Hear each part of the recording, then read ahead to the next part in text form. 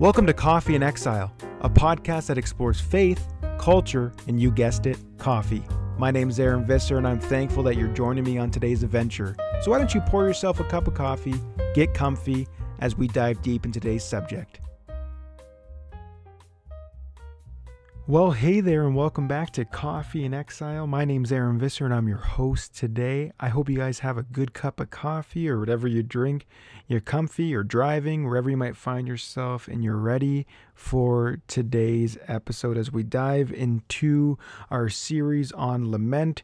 We kicked it off last week talking about what is lament. That's the series name, is just what is lament.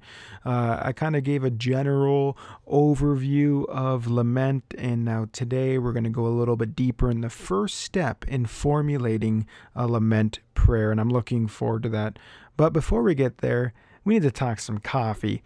I was gifted a bag of coffee from, it's roasted from Cafe Monte. I don't know much about them. I've heard them, don't know much about them. So if you know, let me know.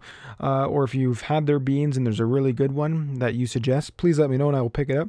Because I was given one that I was not particularly a fan of. Now, I was given it, so I was thankful. I'm always thankful for coffee, especially when it's free and it's given to me. And I'm always thankful when people know that I like freshly roasted coffee and not your stale store-bought and stuff that's been sitting on the grocery shelves for weeks.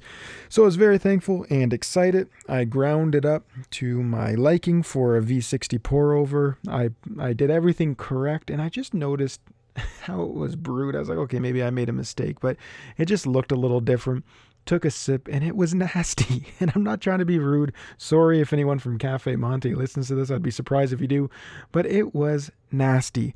And it was smooth though. I have to give it that. It was a very smooth cup of coffee, but I did not enjoy it. And I didn't read anything on the bag because I try not to, because I like to let my own tongue and palate figure out what if I like the bean or not, and not let the bag tell me.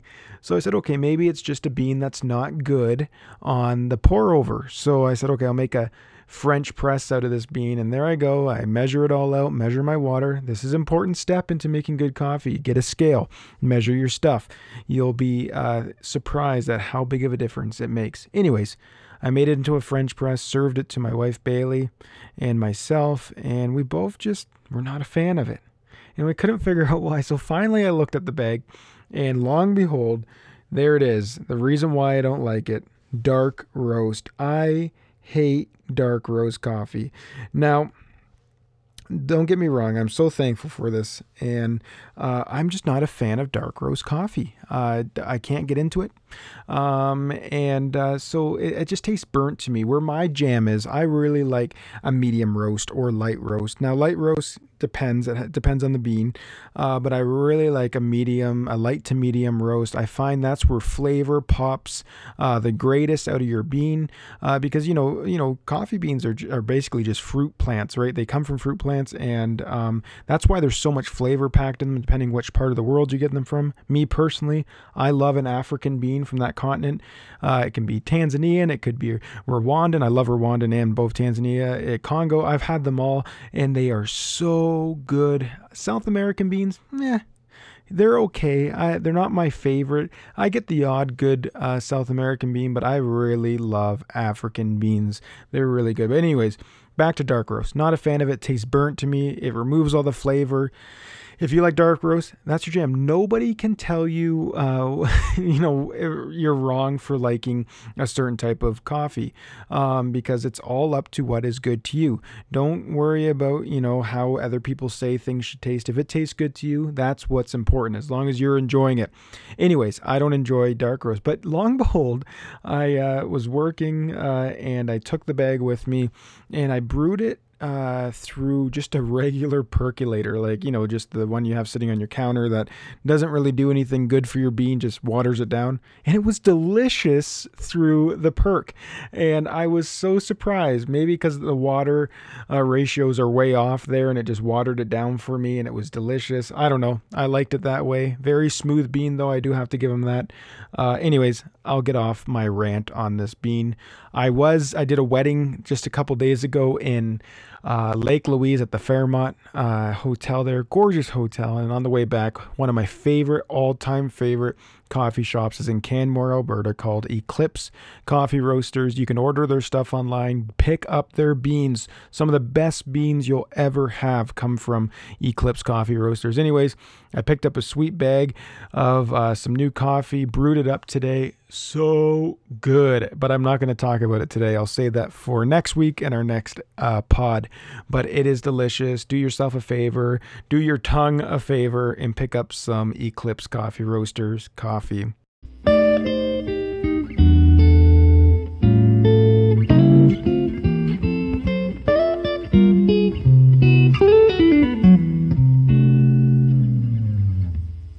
Well, let's jump into our study titled, What is Lament? We are going to talk about turning to God today. This is the first step in a lament prayer, a biblical lament prayer. We must turn to God in our pain, in the midst of our needs, not to other things like porn or alcohol, food, or Netflix and binge watch all these episodes as we just polished off the second container of ice cream because we just can't deal with life anymore. You see, when life is hard, when hardships come and we get the phone call that we never wanted or didn't expect, we tend to turn to other things than God that promise a lot, that give us instant satisfaction, but will not give us lasting, it gives us instant gratification, but will not give us lasting satisfaction. But when we turn to God, that is when we do the hard work of lament, that is when we will obtain lasting satisfaction in the Lord. And as John Piper says, God is most glorified in us when we are most satisfied in Him. So to be blunt, when life is hard, we tend to turn to small g gods, things that take the place of God in our life, but we must learn to turn to Him first and foremost in the midst of all of our pain and struggle and need. You see, lament can be defined as a loud cry or a howl or a passionate expression of grief. But biblical lament is more than sorrow or talking about sadness. Lament is a prayer in pain that leads to trust. Lament is a statement of faith. Lament is the honest cry of a hurting person wrestling with the paradox of pain and the promise of God's goodness. In his book, Rejoicing in Lament, Todd Billings says this about lament. It is precisely out of trust that God is sovereign that the psalmist repeatedly brings lament and petitions to the Lord. If the psalmist had already decided a verdict that God is indeed unfaithful, they would not continue to offer their complaint to God. Therefore, lament is rooted in what we believe. It's a prayer loaded with theology. And that's a great quote, and it should give you freedom to lament. You see, I believe in the meticulous sovereignty of God, and because I believe that, it's the exact reason why I'm able to offer laments to God that end in trust and a renewed confidence in Him. Because we as humans know that the world is broken. We are not created to live in this state. We know there are better days ahead. This world we live in is not Edenic, meaning it's not how God created man to live in the garden. Just read the first couple chapters of Genesis. You will see how God designed us to live, which was in perfect harmony and relationship with Him. But you know how the story ends. Adam and Eve sin and thrust the whole world and all of its inhabitants into a broken system. The world is fallen, the world is broken, which causes us to cry out to God, to offer our lament to Him. God is powerful, you see, and He will be faithful. Therefore, lament stands in the gap between our pain and our promise. Lament offers you language that anchors you to what you know is true while you wait for the promise to be fulfilled. It doesn't matter if you're walking through a death of a loved one, if you're unable to conceive a child, or you have a sickness like cancer or another serious illness. It doesn't matter if you're struggling because you are lonely or feeling isolated or you're always criticized. Maybe you feel rejected or forgotten. Whatever it is that you are struggling with, lament stands in the gap between your current pain and suffering and the promise of God.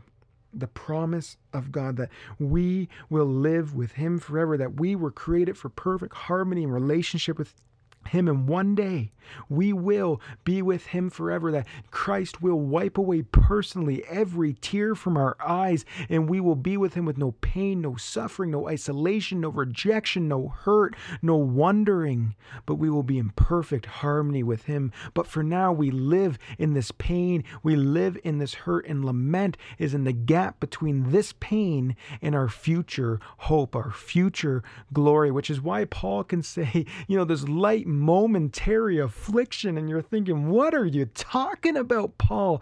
This doesn't feel light, nor does it feel momentary. But when you contrast your pain and your suffering with the eternal weight and glory of God, that you will be with him and see him face to face, all the pain and suffering that feel like they're dragged on forever and just hits you one after another will be light and momentary as you stand in the face of God and he wipes the tears of pain from your eyes. Amen. What a glorious future hope we have. But for now, we suffer, and for now, we struggle. But lament is what stands in the gap between our pain and the promise of God. Lament is a prayer in pain, any pain, doesn't matter what it is, that leads to trust in the Lord. And did you catch that last part? It leads to trust. Lament must lead to a renewed confidence and trust in God, because if it doesn't, you will never heal from your pain. You will only wallow in it,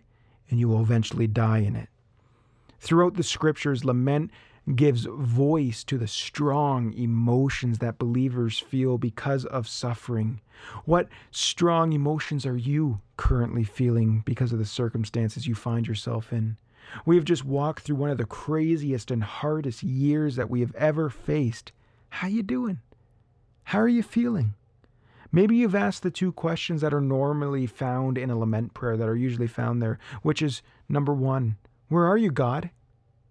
Where are you, Lord, in the midst of 2020, in the midst of COVID? Where are you, Lord? I feel like you've abandoned me. I feel like I have been cast off. I feel like I've been rejected. I feel like you have your feet up somewhere and you've forgotten about us. Where are you, God? Maybe you've asked that question during these last couple of years or throughout your life. And the second question is, and maybe the question that gets asked the most is, if you love me, why is this happening?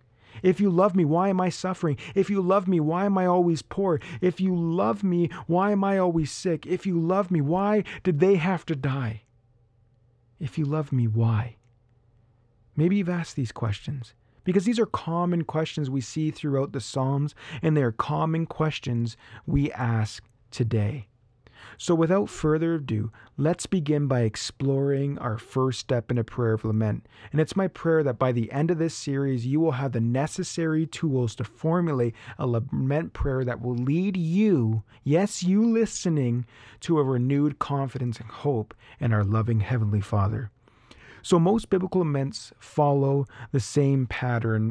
They don't always, they're not always in order, the same order, but they always follow this same pattern. You'll find all four of these elements normally in all the lament psalms. Number one, which we're talking about today, is turning to God or an address to God. Number two is a complaint. Number three is a request. And number four is an expression of trust and or praise, which is our end goal, our landing destination. And we will look at number one today, which is turning to God. Lament begins with an invitation to turn to God while in pain. Not after pain, not when everything's fixed, not when you're feeling better, not when everything's been worked out, but while you're in the mess and hurt of pain. In the dark night of the soul, lament begins with an invitation to turn to God. We see in Psalm 77, and you can find these in all the lament psalms, like I said, but we'll use Psalm 77 today in verses 1 to 2. The psalmist says, I cry aloud to God, and he will hear me. In the day of my trouble, I seek the Lord. In the night, my hands are stretched out without wearying. My soul refuses to be comforted. We see right away that the psalmist is in great distress. He's in pain. Just look how he opens the psalm. I cry aloud to God. But also notice that he's not staying silent. He is not bottling up his emotion. He is turning to God. He is speaking to God. He's not turning to sin. He's not staying silent, but he's turning to God. All of verses 1 and 2 are filled with languages that show us that the psalmist is not staying silent, but rather crying out to his heavenly Father. He says, he will hear me when I pray. In my day of trouble, I seek the Lord. In night, my hand is stretched out without wearying. Clearly, he is reaching out in the midst of his pain. Don't miss that point. Don't miss this point. He is turning to God in pain, not after pain, not before pain, but in pain, which shows us that it takes faith to lament. It takes faith. It truly does. It's easier to sit in your suffering and wallow in it than hand it over to God, to speak about it, to pray about it, because it takes faith. Choosing to turn to God and pray in pain without the answers to your problem, without knowing the outcome, without even knowing why it is happening, is an act of faith where we open our hearts on raw display to God. Prayerful lament is better than silence. Don't be afraid of lament. Some have said that it's too honest, it's too risky, it's too open, but there's something far worse than that. Silent despair. Giving God the silent treatment is the ultimate manifestation of unbelief. Silent despair is rooted in the wrong belief that God doesn't care. He won't hear me.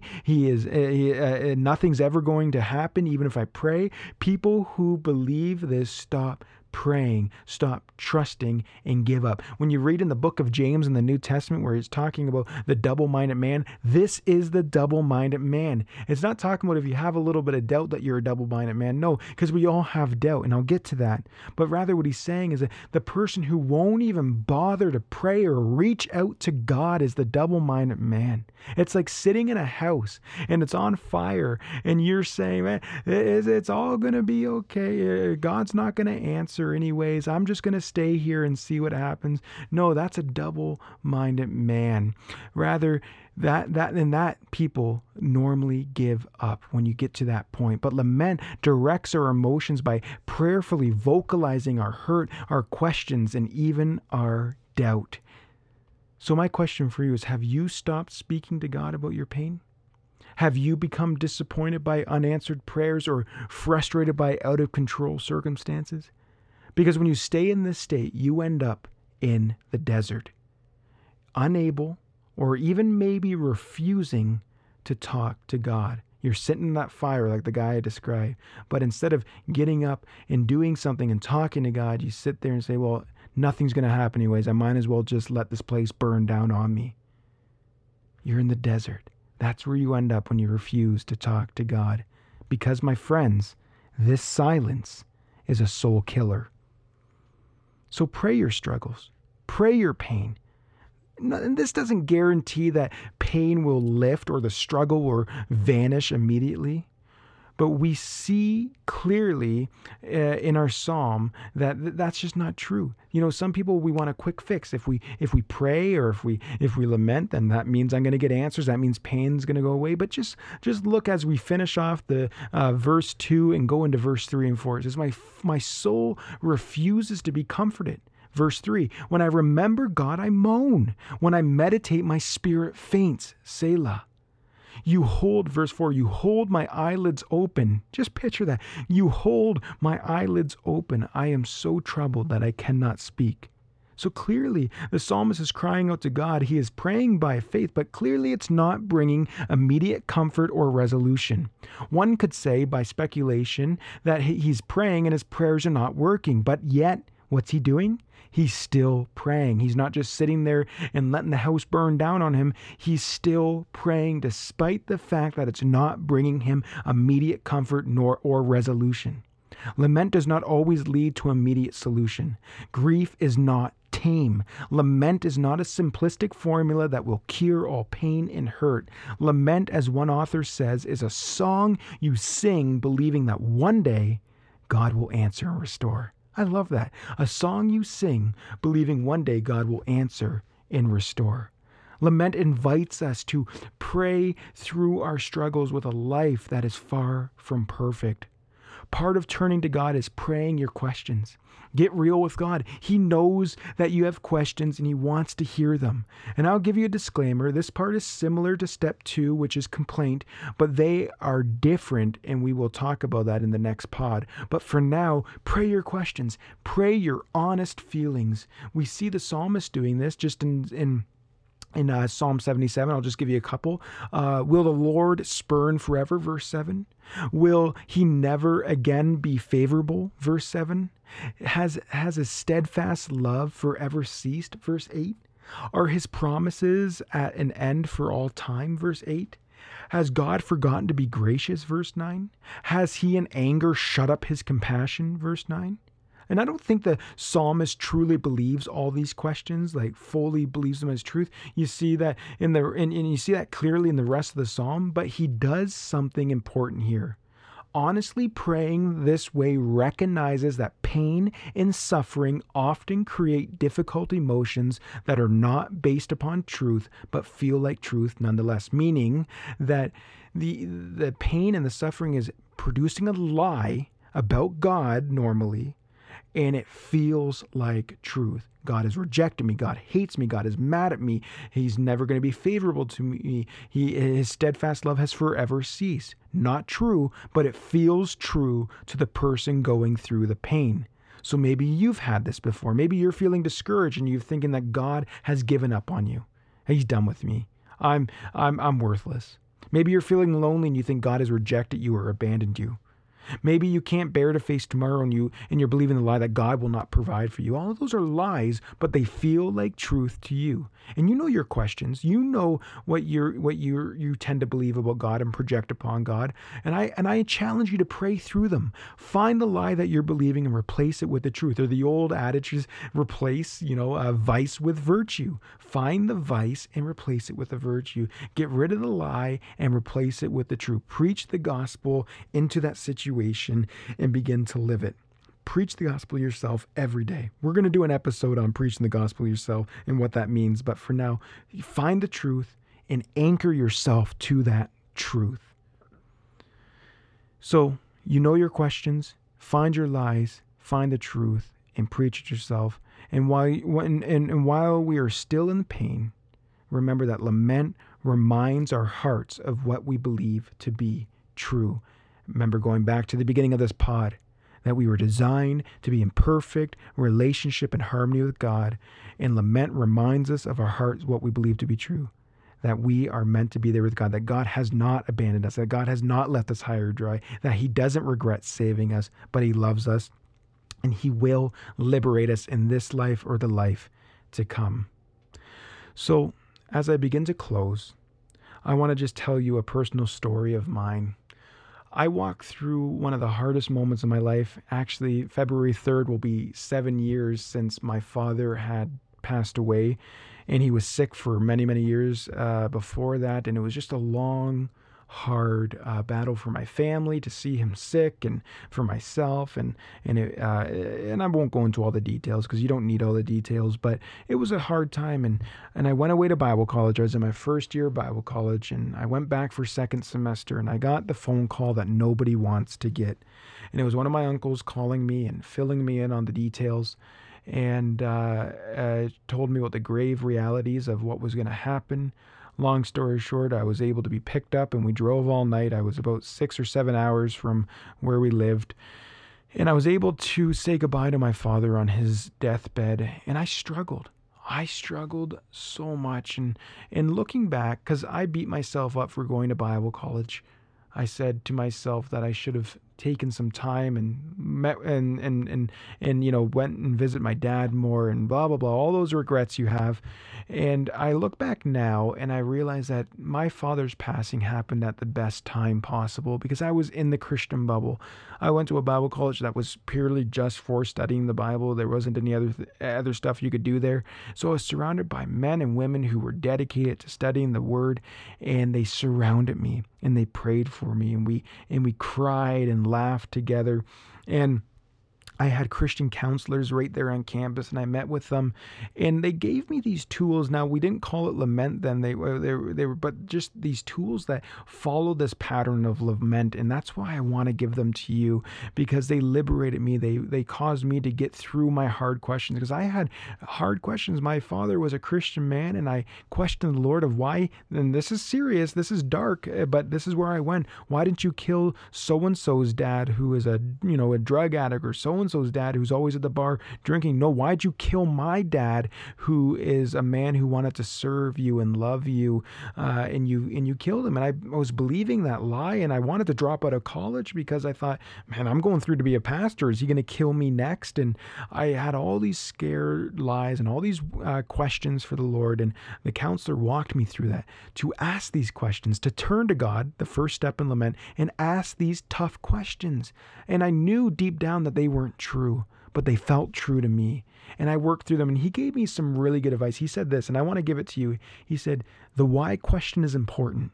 It's okay to have the why question. Don't feel like you're a bad believer because you have these why questions when you go through pain and suffering. But there is a point, you got to ask them, but there is a point when you need to surrender them, which brings us to step 4 in lament, which we'll talk about more in detail. But that is the renewed confidence and trust in the Lord. And so if you have these why questions, okay, ask them, pray them, work them through. But begin to the point, you're going to have to get ready when it comes to the point that you will need to one day surrender them. Because if you don't, you will always live in the pain and hurt and never heal. And he also gave some liberating advice around that as well. I'm not saying that you're going to one day be totally numb to the fact of that you've lost someone or went through hardship or pain or whatever.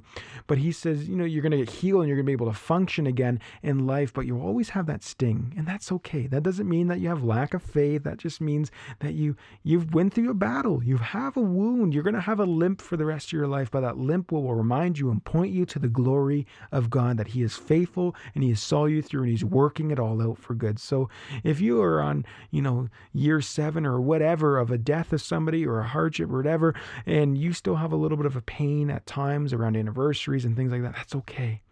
But it just points you back to the reality that God is good, that he saw you through it, that you're here today to serve him and to love him and to preach the gospel to all around you. So it's okay that you have that pain. And I hope that helps. I hope that liberates you a little bit. But so as I close, I want to just give you a couple personal suggestions when it comes to step 1. And that is, don't move too fast through step 1. Sit there for a while. Sit there in the weight of your questions. Let it weigh on you. Feel the raw pain of the unfamiliar fogginess. We tend to want quick fixes. I call it, we live in a McDonald's world, right? We want to drive up to the drive-thru, get our burger, and get going. We don't want to wait. We don't want to be stuck in line. And we project that onto God, and we project that onto healing. But healing's not like McDonald's. It's not quick. Healing is slow. Lamenting is slow. Allow God to move you to a renewed confidence, which he will, but it will be done in his time. Remember, this is the first step, and I must remind you again that lament, as one author said, is not meant to be a cul-de-sac where you get stuck in and living, but rather a bridge that brings you back to renewed trust in God. But sometimes that bridge, it takes a little longer to get over it. It's a slow process. You're not going to sprint over that bridge. Let the healing happen. Healing's slow. Lamenting is slow. Your process might be quicker than mine, or mine might be quicker than yours, or slower, whatever. Don't let other people's timelines stress you out or force you to move quicker than you need to go. Let God work it in you. Let God work you into renewed confidence. Take your time in step 1. Don't move too fast. Another word of advice on that I received was, when something painful happens to you, like death of somebody or a bad doctor's report, that affects you and it affects the ones around you for a time, but eventually they just move on. They get back to the rhythms of life, and they wonder why you're still stuck in that. Why are you still wallowing over that? Well, it's not affecting you like it's affecting me. It's kind of like when you see something tragic on the news and you're like, for a couple days you're sad about it, but eventually you haven't thought about it for a while, but you can be sure that the people that tragic event happened to are still thinking about it, are still wallowing in it, because we're human. We tend to just get back to it. But when it's personal to you, yeah, you tend to sit in it longer and people have moved on, but you're still there. But don't let how fast other people move on make you move too quick. Sit there, let healing happen, healing slow, lamenting slow, and allow God to move you to a renewed confidence in Him. Well, I hope this episode blessed you. I hope this has helped you and given you language to turn to God and to pray your questions to Him. He's not scared of your questions. He's not ashamed of your questions, so you shouldn't be either. So pray Him, be honest, and allow it to work in you, the first step in your healing journey. Well, I hope everyone has been blessed by this. Talk to you later.